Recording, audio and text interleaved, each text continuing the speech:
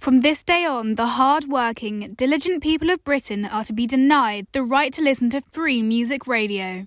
The Marine Broadcasting Offences Act has been passed, making it illegal for any British citizen to work for or advertise from any radio station broadcasting 3 miles off of the coast of England. This law disrupts several years of development in the music industry and will cause an uproar among citizens.